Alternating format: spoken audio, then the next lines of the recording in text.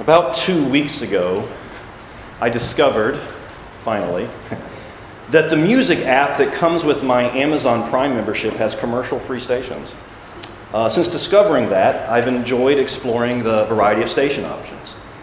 Well, earlier this week, while working on this sermon, I turned on the top Christian station. Not just the Christian station, the top Christian station. So while studying Ephesians 1 with top Christian music playing, I realized that almost every song was about me. All in the first person, bringing the listener into the songwriter's voice. Almost every song was about how my Christianity, my faith, serves me by making my life better. Last Sunday, by God's grace, we heard an incredibly encouraging sermon from Psalm 34 about how our good God rescues His people from their troubles. So yes, Christianity, our faith, does make our life better, much better. But, and this is important, how we define what better means and looks like is crucial. The songs I was hearing, though, and as an act of small kindness, I'm not going to name any of the songs nor artists, because I'm pretty sure that some of us will listen to a few of those songs in our cars after the service. But the songs I was hearing inverted Psalm 34. No praises for God for who He is. No eschatological viewpoint. No allusion to, much less mention of the gospel of Jesus Christ. All very rooted in the prevailing cultural tone of self-serving individualism. Christianity as a self-help ideology affirming me. And you want to know what? I loved it. It spoke to me. Those songs found a welcoming home in my heart. That's a twist most of you weren't expecting. But shamefully, it's true.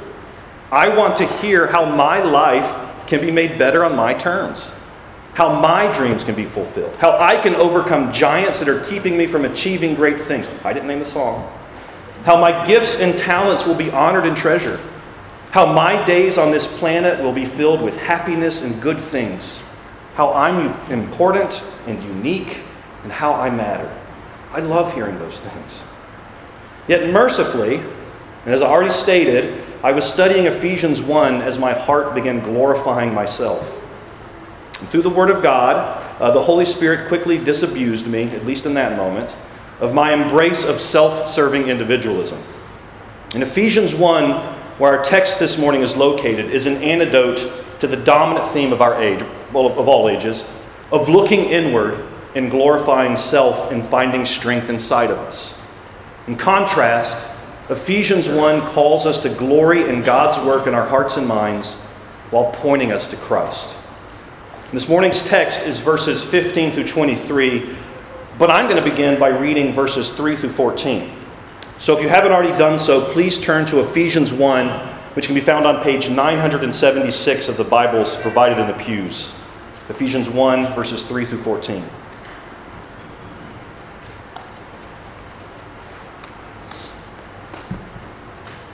And please follow along as I read.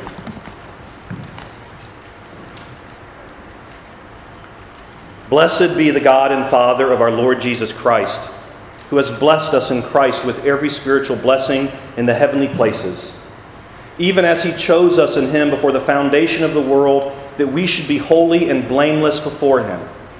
In love, He predestined us for adoption to Himself as sons through Jesus Christ, according to the purpose of His will, to the praise of His glorious grace, with which He has blessed us in the Beloved. In Him we have redemption through His blood, the forgiveness of our trespasses, according to the riches of His grace, which He lavished upon us in all wisdom and insight, making known to us the mystery of His will, according to His purpose, which He set forth in Christ, as a plan for the fullness of time, to unite all things in Him, things in heaven and things on earth. In Him we have obtained an inheritance, having been predestined according to the purpose of Him who works all things according to the counsel of His will, so that we who were the first hope in Christ might be to the praise of His glory. In Him you also, when you heard the word of truth, the gospel of your salvation, and believed in Him, were sealed with the promised Holy Spirit, who is the guarantee of our inheritance until we acquire possession of it, to the praise of His glory.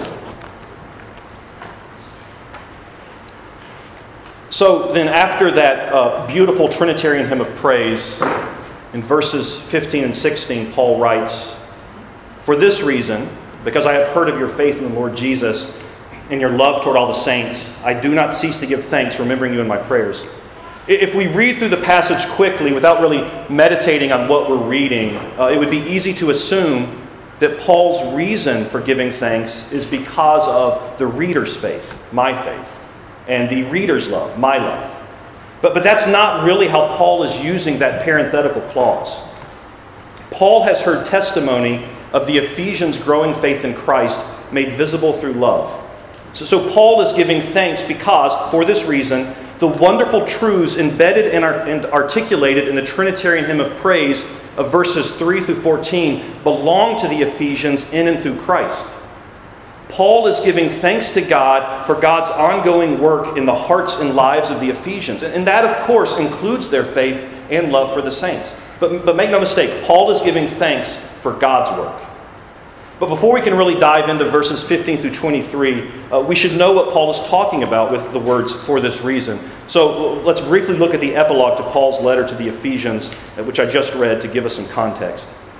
So in verse 3, Paul writes, "Blessed be the God and Father of our Lord Jesus Christ, who has blessed us in Christ with every spiritual blessing in the heavenly places."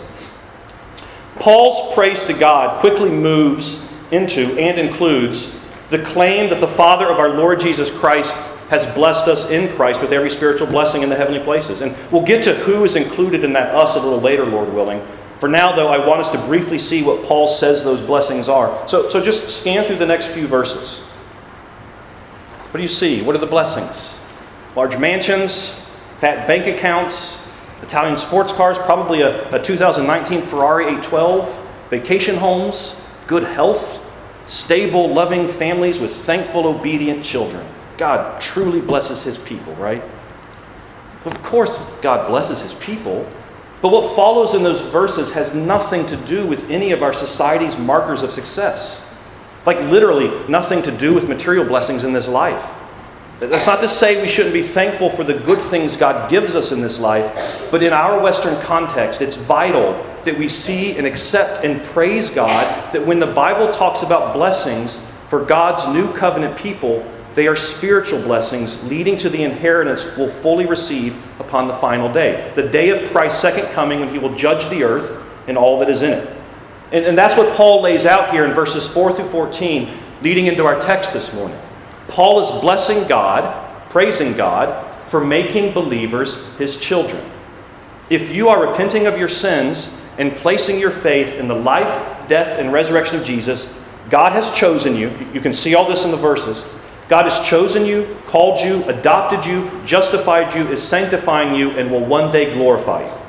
Those are the blessings we receive from our Heavenly Father in Christ. And first and foremost, the greatest gift, the greatest blessing God bestows on His children is the gift of Himself through faith in Jesus. We are united to the Father because we are in Christ.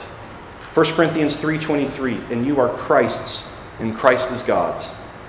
What greater blessing could there be than being in a right relationship with our Heavenly Father? No matter what your earthly situation is, being rightly related to God through Christ is all the blessing you need. And looking towards the future, though, having an eschatological perspective, being in Christ means that Jesus' inheritance is our inheritance.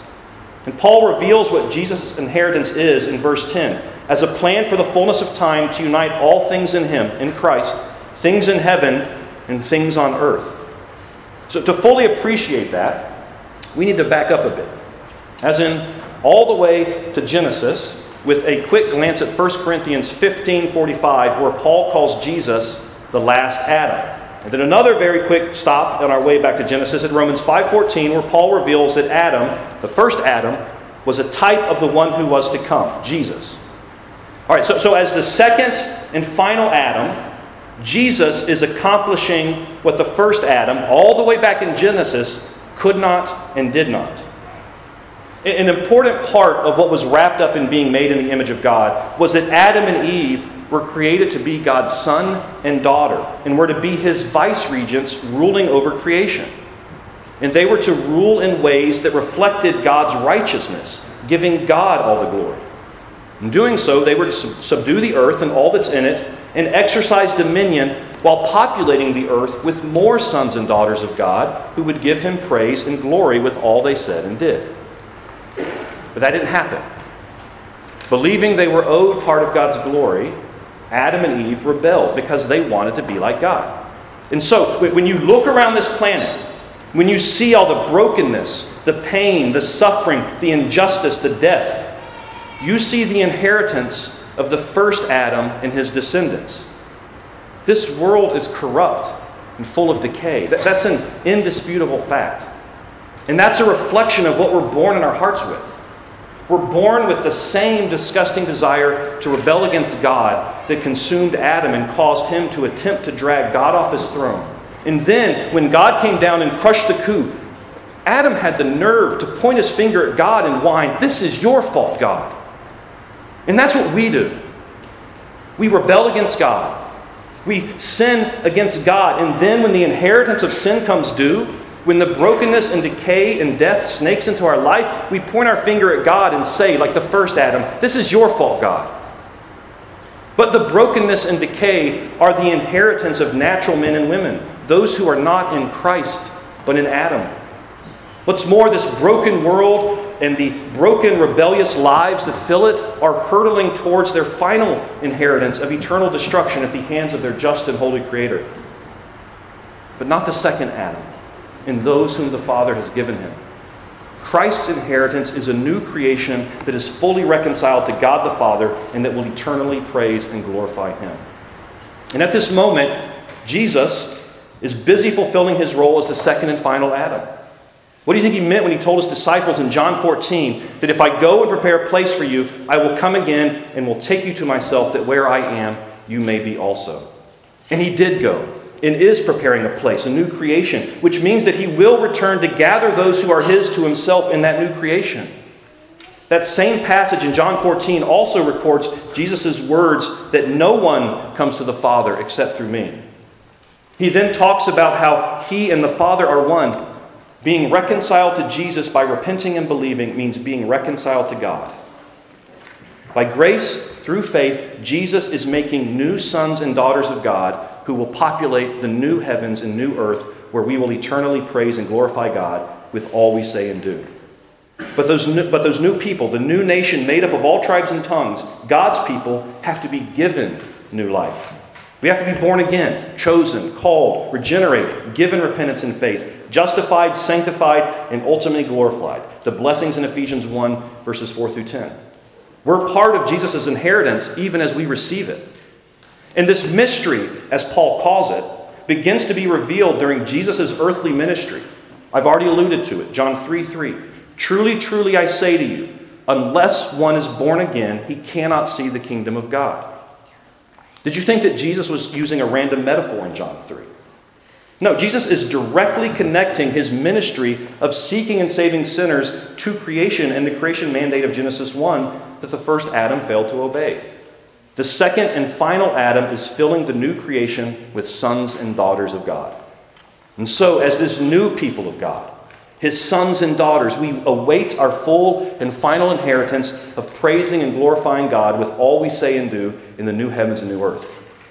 And yet in the meantime, as we wait, the brokenness and chaos and death that was our inheritance while we were in the first Adam and dead in our sins continues to break into our lives and reminds us that Ephesians 1:10 has yet to fully and finally happen. So Paul reminds us in verses 13 and 14 that another of Jesus' promises that was recorded in John 14 has come true. We are given a down payment on our final inheritance. We are given Christ's Spirit. And why would we trade that? Why would we say that Christ's Spirit and his sanctifying work in our heart and life are not enough? Yet there are times when we are tempted to turn back to our old life and deny the sufficiency of God because we want material blessings now. We want our full inheritance now. We're not satisfied with the riches of God's eternal blessings. We want the false gold offered us by a rebellious world right now, denying that the Holy Spirit is enough while refusing to live in a manner that looks ahead to the final day when God is going to unite all things under the heavens and on the earth to himself through Christ. So this brings us back to verse 15 and Paul's joyful exclamation, "For this reason, because I have heard of your faith in the Lord Jesus and your love toward all the saints, I do not cease to give thanks for you. Brothers and sisters in Christ, Paul's thankfulness is for us too. God has blessed us by adopting us as his children and has given us an eternal inheritance. And the down payment for that inheritance is the Holy Spirit, who is making us more and more like Christ. So moving ahead, as we look at verses 15 through 23, we're going to do so under three headings. 1, who gets this inheritance? 2, what's needed while waiting for the full inheritance? And 3, Christ's magnificent role in all this. It's as unalliterated as I could make it. So first, who gets this inheritance? That question is answered in Paul's parenthetical clause found in verse 15. Because I have heard of your faith in the Lord Jesus and your love toward all the saints.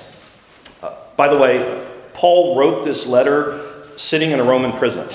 After decades of deprivation, beatings, shipwrecks, and imprisonment for preaching the gospel of Jesus Christ, Paul continues to focus on praising and thanking God for the blessings and riches found in Christ. And his thankfulness is outwardly focused on brothers and sisters in Christ who share in the Heavenly Father's blessings.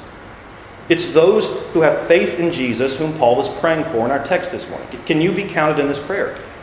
Frankly, the most important question to ask yourself this morning is, am I included in Paul's prayer? Do I share in Christ's inheritance with the original recipients of Paul's letter?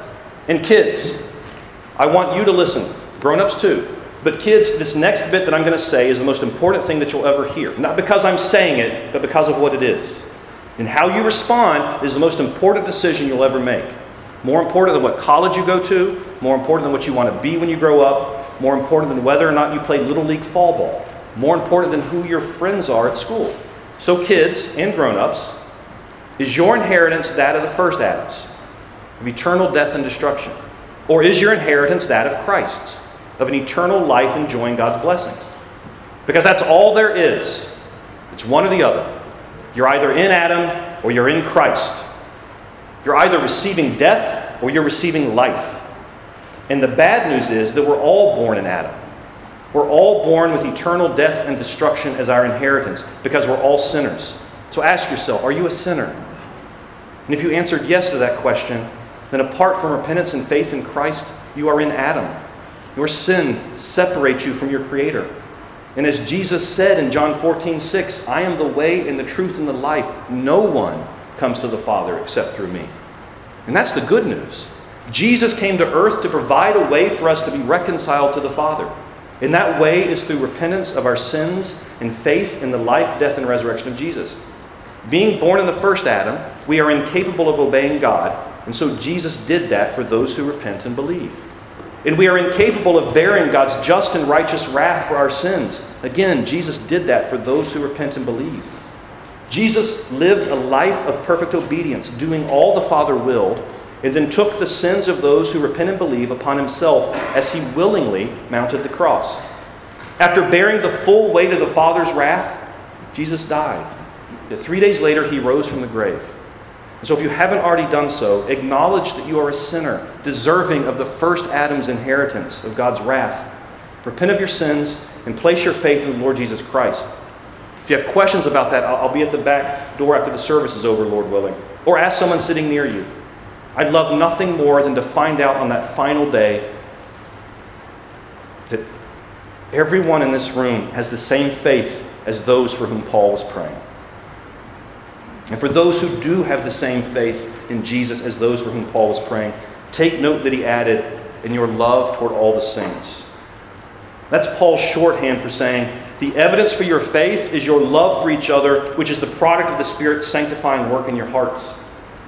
In John 13:35, Jesus uttered the oft-quoted words, by this all people will know that you are my disciples, if you have love for one another. So you know how Paul can say with confidence that the Ephesians have faith in Jesus? Because of their love for the saints. And what does loving your brothers and sisters in Christ look like? Sadly, the word love has been co-opted by serpent Satan and repurposed as a self-serving emotional tool used in the ongoing rebellion against God. It's most often represented and defined as emotional fulfillment, as in my emotional fulfillment, not necessarily yours, mine. And it's frequently framed as a transaction. You make me happy, and I make you happy. And so we're all good. However, if you stop making me happy, well, I've got to live my truth, I got to do me, right? We're inundated with this. If we spend any amount of time consuming the culture around us, we're covered in this. And don't make the mistake of thinking that this self-serving repurposing of love won't negatively affect you if you mindlessly engage the world's culture. It will. Brothers and sisters in Christ, this world is not our friend, much less our ally, as we strive to grow in grace in the knowledge of Jesus Christ. If you don't fight against it through the power of the Spirit, this world's culture will turn you inward. And frankly, we don't need a lot of enticing to turn inward. We love ourselves. But loving each other is turning outward. It's serving each other regardless of what we receive in return. And we know that love is serving others regardless of what we receive in return, because a little later in chapter 5 of Ephesians, Paul commands husbands to love their wife the way Christ loves his bride, the church. For the record, husbands, it's commanded. It's not suggested. So while that command is for husbands, what it reveals about God's definition of love is instructive. Think about it. Brothers and sisters in Christ, has there ever been a moment when Christ has stopped serving you? And bumped up against that, has there ever been a day or even an hour during your life as a Christian when you haven't sinned? Jesus never stops serving us even while we sin. He's not in heaven complaining to the Father about his bride. He's not saying, I'm tired of giving myself to them.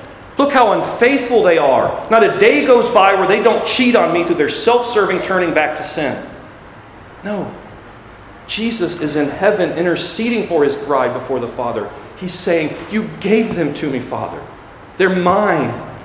I shed my blood for them, and I will not let them go. And I will bring them safely home. That's love. And it's that level of self-sacrificial service that we're called to display to the world through our love towards the saints, towards each other.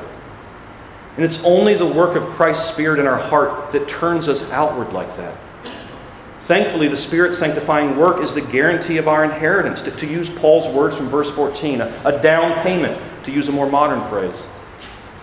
Brothers and sisters in Christ, by God's grace and through the work of the Holy Spirit, strive to display Jesus' love for his bride by how you serve, love each other. By way of quick application, I'd be remiss if I didn't point out that Paul doesn't cease to pray for the Ephesian Christians. And prayer is an act of love. If you're not praying for your fellow church members on a regular basis, can you honestly say that you're loving them? And this brings us to our second point. What's needed while waiting for the full inheritance? In verse 17, Paul transitions from a prayer of thanksgiving to supplication. He asks God to continue his work in the hearts and lives of the Ephesian Christians. Look again at verses 17 through 18. Paul prays that God will grant believers a spirit of wisdom and of revelation in the knowledge of him, having the eyes of your hearts enlightened, that you may know what is the hope to which he has called you, what are the riches of his glorious inheritance in the saints. As those who are in Christ wait for God's full inheritance, we're not called to exist in a state of inertia. To describe the Christian life, the Bible doesn't use the metaphor of sitting in an airport terminal, impatiently checking your watch every few minutes while avoiding making eye contact with your fellow passengers as you passively wait for your flight.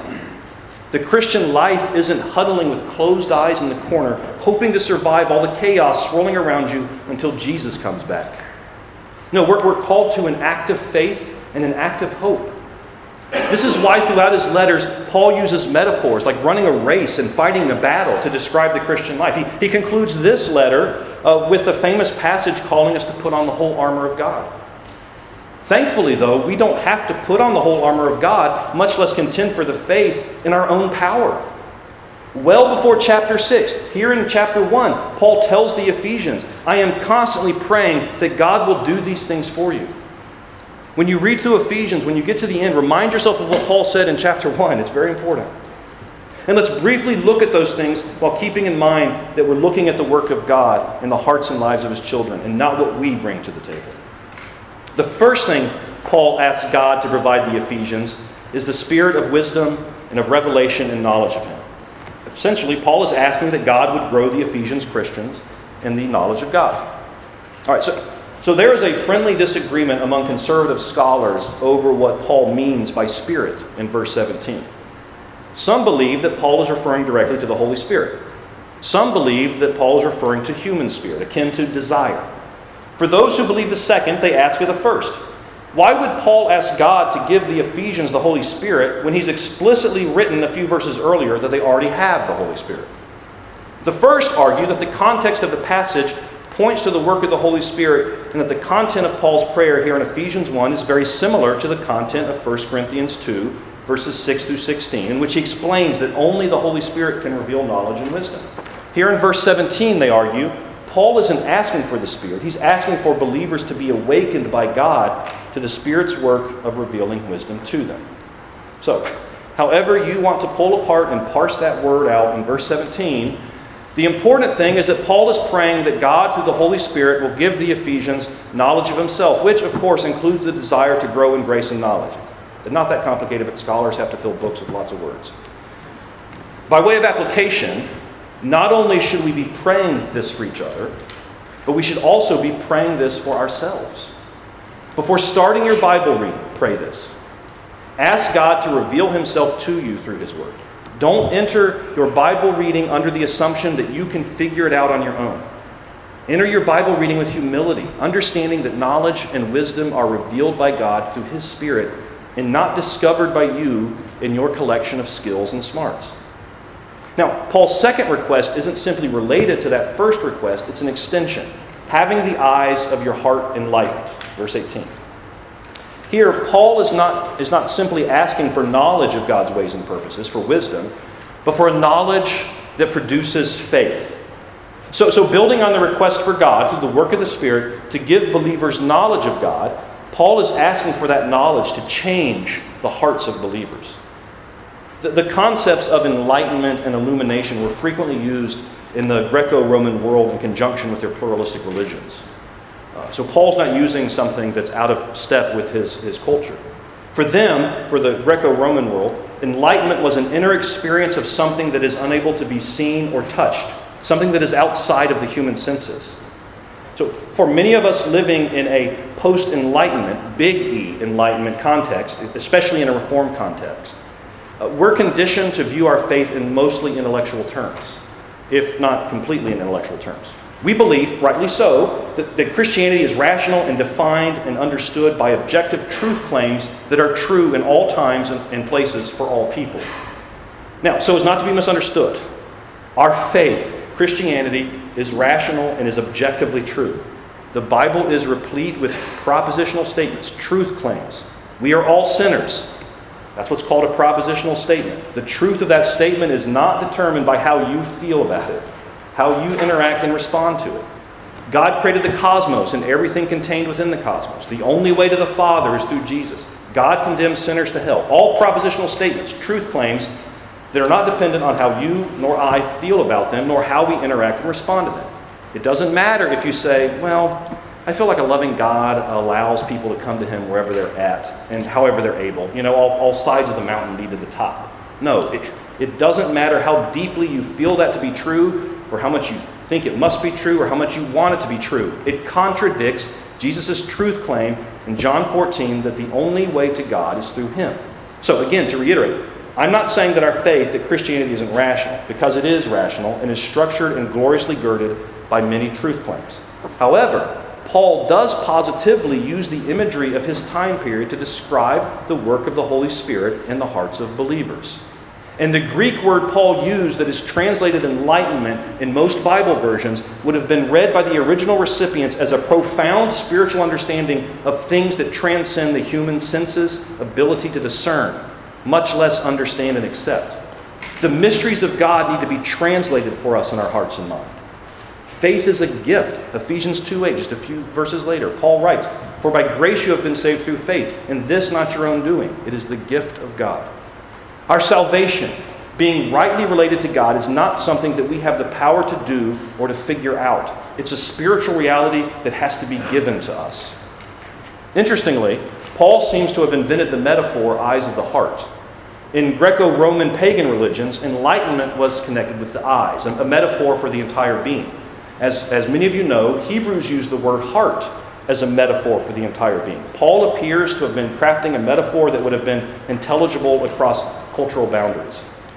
So as Paul describes in Ephesians 4:18, those who were previously darkened in their understanding, alienated from the life of God because of the ignorance that is in them due to the hardness of heart. Paul is saying here in 1:18 that they are being enlightened to the mystery of God's person and will and works by the Holy Spirit. And he prays for that to continue. And Paul prays for that to continue so that you may know what is the hope to which he has called you. What are the riches of his glorious inheritance in the saints? Verse 18. His thought continues into verse 19 and beyond. But as we wrap up our second point, we're going to focus on the rest of verse 18. And we're going to take this backwards, starting with the riches of his glorious inheritance in the saints. We've already spent time discussing our share in Christ's inheritance. However, the last half of verse 18 reveals that believers are God's inheritance. And Paul describes this inheritance of believers as riches and glorious. God values his people because we bring him glory. United to God through our faith in Christ, we can know our hope and live out our hope because God will accomplish his eternal will and purposes. He will not allow his inheritance to spoil or to be taken from him or to fail to ultimately bring him glory. This hope, this confidence should spur us on to good works and to pursue holy lives. Sure, there will be days when we're discouraged as we fall back into our old inheritance of sin. But we have the hope of the sovereignty of our Heavenly Father that he will accomplish all that he wills and that he will be glorified. As one theologian put it, for Paul, hope was important and entailed a firm set of convictions about certain events that would happen at the end of time and what the implications of these events were for believers. And that theologian's words apply to Ephesians 1:18. You see, Paul's not urging his readers to an inert faith that simply waits for Jesus to return. Much of the rest of this letter, much of the rest of Ephesians, is either Paul's further explanation of the rich theological truths of chapter 1 or applications stemming from these truths, specifically applications related to living in this fallen world as Christ's bride called the church. But Jesus is coming back as he promised. God's children will be safely brought home, and we will enjoy eternal life in the new heavens and new earth as we worship and praise our Heavenly Father. Our hope is secure. And so, by the power of the Holy Spirit, we should live in the here and now in light of that hope, that truth. God has called us to live as his children and to be his light to a dark world.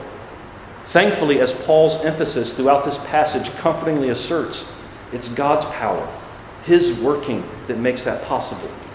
Before getting into the meat of his letter, before saying, do this, Paul is emphasizing that our hope is in God and his work. And that brings us to our third point, Christ's magnificent role in all this. That hope to which God has called his children is not only the glorious inheritance, but as verse 19 makes clear, the immeasurable greatness of his power toward us who believe according to the working of his great might. Paul goes on to further clarify where, or rather in whom, God's work is situated and displayed. That he worked in Christ when he raised him from the dead and seated him at his right hand in the heavenly places. If you're tempted to doubt God's love, look to Christ's death on the cross. If you're tempted to doubt God's power, look to Christ's resurrection. And if you're tempted to doubt God's plans and purposes, look to Christ's ascension. God's powerful work is most fully displayed in Jesus. And Paul details God's powerful work in Jesus with 4 clauses to close out our text this morning. 1, God raised Christ. 2, God seated Christ. 3, God subjected everything to Christ. And 4, God gave Christ the church. With these 4 powerful acts, God has established his anointed king, the victor over all. I think I said this in a previous sermon, and contradicting almost every Reformed preacher you will ever hear, I'm not a fan of the analogy of D-Day when referencing the time period between Christ's ascension and his return. When the courageous soldiers stood a few miles inland from Normandy after D-Day, as much as they had accomplished, As important as the toehold in Western Europe, their efforts and sacrifice gave the Allies, the war was far from over. Even with the advantage of hindsight, historians don't claim that the war was completely lost for Germany at that point. Sure, the tide had turned, but the war was not over. A better analogy from World War II for the period between Christ's ascension and his return would be the Japanese soldiers scattered on remote Pacific islands who continued to fight after the formal surrender on August 15th because they didn't hear about it or they refused to believe it or accept it. Christ's victory is more than assured. It's happened. We're just waiting for our September 2nd, 1945, when the victory is officially signed and sealed. And yes, you could pull that metaphor apart too. And how do we know this victory has happened? Well, look at our text. The reversal of the fall and the reversal of the curse began at Christ's resurrection. The seed crushed the serpent's head. By raising Jesus from the dead, the Holy Spirit vindicated Christ's claim to be the Son of God, as well as his spotlessness, his sinlessness. Death is the inheritance for sinners. And Jesus is sinless. He didn't deserve death. Acts 2:24. But God raised him from the dead, freeing him from the agony of death, because it was impossible for death to keep its hold on him. Then 40 days after his resurrection, a number that should cause you to think of many events from the Bible, but that's a discussion for another day. 40 days after his resurrection, Jesus ascended to heaven and was seated at the right hand of the Father, where he is today. And Paul describes it as far above all rule and authority and power and dominion, and above every name that is named, not only in this age, but also in the one to come. And he put all things under his feet, and gave him his head over all things to the church, which is his body, the fullness of him who fills all in all. Now some, believe it or not, some of our brothers and sisters in Christ claim that it's inappropriate to refer to Jesus as king. They believe that he won't become king until after his second coming. But Paul's words in verse 21 and 22 are absolute in their scope. All rule and authority and power and dominion, above every name that is named, and all things under his feet. And Paul's words are also all-encompassing when it comes to time. Paul's words are in the past tense. God the Father has already done this. However, Paul also makes sure to let the readers know that Jesus' absolute rule includes the eternal age to come. This past week, Ligonier reposted an article written by the late Dr. Sproul titled, "What is the Kingdom of God?" In it, Dr. Sproul explained, when he came, Jesus inaugurated God's kingdom.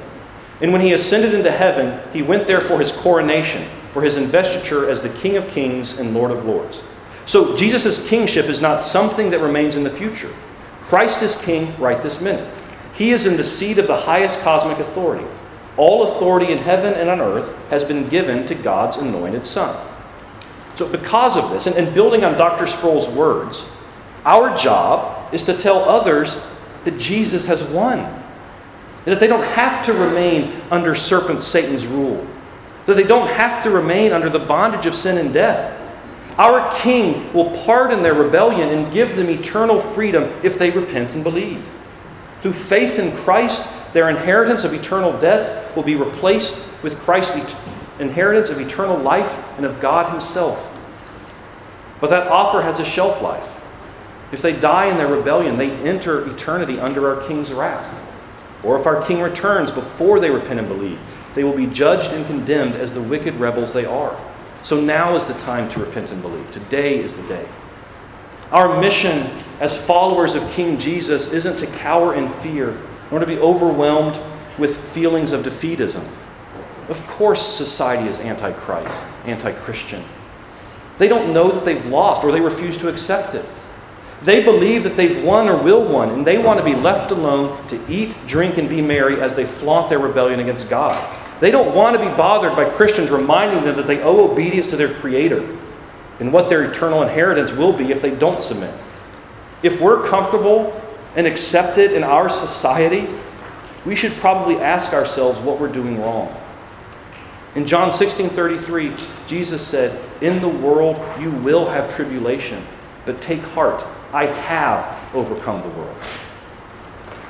However, sinners' refusal to accept that Jesus is king, that he has overcome the world, doesn't make him any less the King of Kings and the Lord of Lords, with authority over all rule and power and dominion and above every name that is named, not only in this age, but also in the one to come. As we conclude this morning, we need to circle back to the fact that we've been looking at the content of Paul's prayer. And Paul wraps it up where he begins, with the inheritance of God's blessings. Look at verses 22 and 23. And he put all things under his feet, and gave him his head over all things to the church, which is his body, the fullness of him who fills all in all. Those of us who are repenting and placing our faith in Christ are his inheritance. However, it's mutual. Paul says here that God's crowning of Jesus as the King of Kings and Lord of Lords is for us, for Christ's church, to bolster our faith, to recognize that Christ is our all in all. And here in Ephesians 1, Paul again uses one of his favorite metaphors to describe the church, a body. In Romans and 1 Corinthians, Paul uses this metaphor to press believers into embracing our unity that exists in Christ. And that pressing of Spirit-giving unity is here in Ephesians, but that's not where Paul's emphasis is. His emphasis is on the lordship of Christ. In Colossians 1:18, Paul explicitly refers to Christ as the head of the church, his body. However, here in our text, Paul, when he refers to Jesus as the head over all things, he means over everything. Whether they acknowledge it or not, God the Father has placed all things and all people under the feet of God the Son. And notice this, the verse says, and gave him as head over all things to the church. Let the stunning magnitude of that statement envelop your heart. And gave him as head over all things to the church. Letting that sit in your heart. We'll get back to it. For now, though, please listen to this. Brothers and sisters in Christ, as Christ's body, we are called to a Spirit-given unity for God's glory and as Christ's inheritance. We are called to demonstrate our adoption as sons and daughters of our Heavenly Father through our sacrificial service to each other. We are called to miraculously display Christ's love for us and our love for people who are from different economic backgrounds, different ethnic backgrounds, different personalities, different struggles, different opinions, different everything.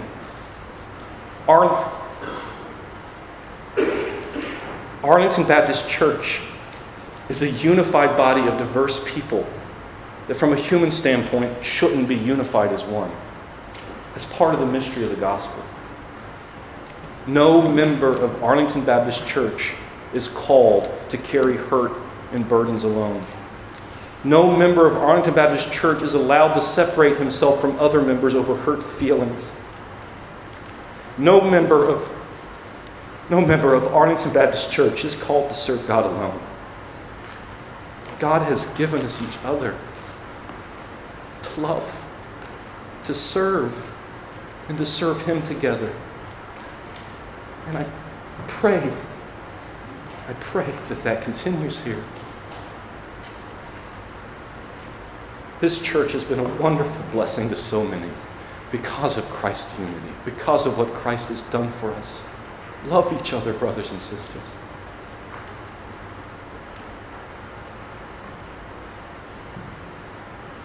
As wonderful as that is, you know what's even better? God has given us Christ, the King of Kings and Lord of Lords. The head over all things is our inheritance. Unlike how the spiritually blinded yet spiritually searching Kafka portrayed the King of Kings in his novel The Castle, the real King of Kings is not separate from his people. Jesus is not distant and unattainable. His Spirit indwells us, unifies us. And in chapter 2, verse 6, just a few verses later, Paul says that God has raised us up with Him and seated us with Him in the heavenly places in Christ Jesus. We are filled with Christ, and by His power, we are called to participate in the subduing of serpent Satan's already defeated kingdom. And we are called to do that as one body as we seek to make disciples. So, brothers and sisters in Christ, pursue growing in grace and the knowledge of Jesus Christ with the confidence that comes from knowing that you are in Christ, who is the head of all things. Pursue serving each other in the confidence that the power of Christ is yours. Guard the unity of this body with a determination that comes from knowing that the King of Kings and Lord of Lords is our head.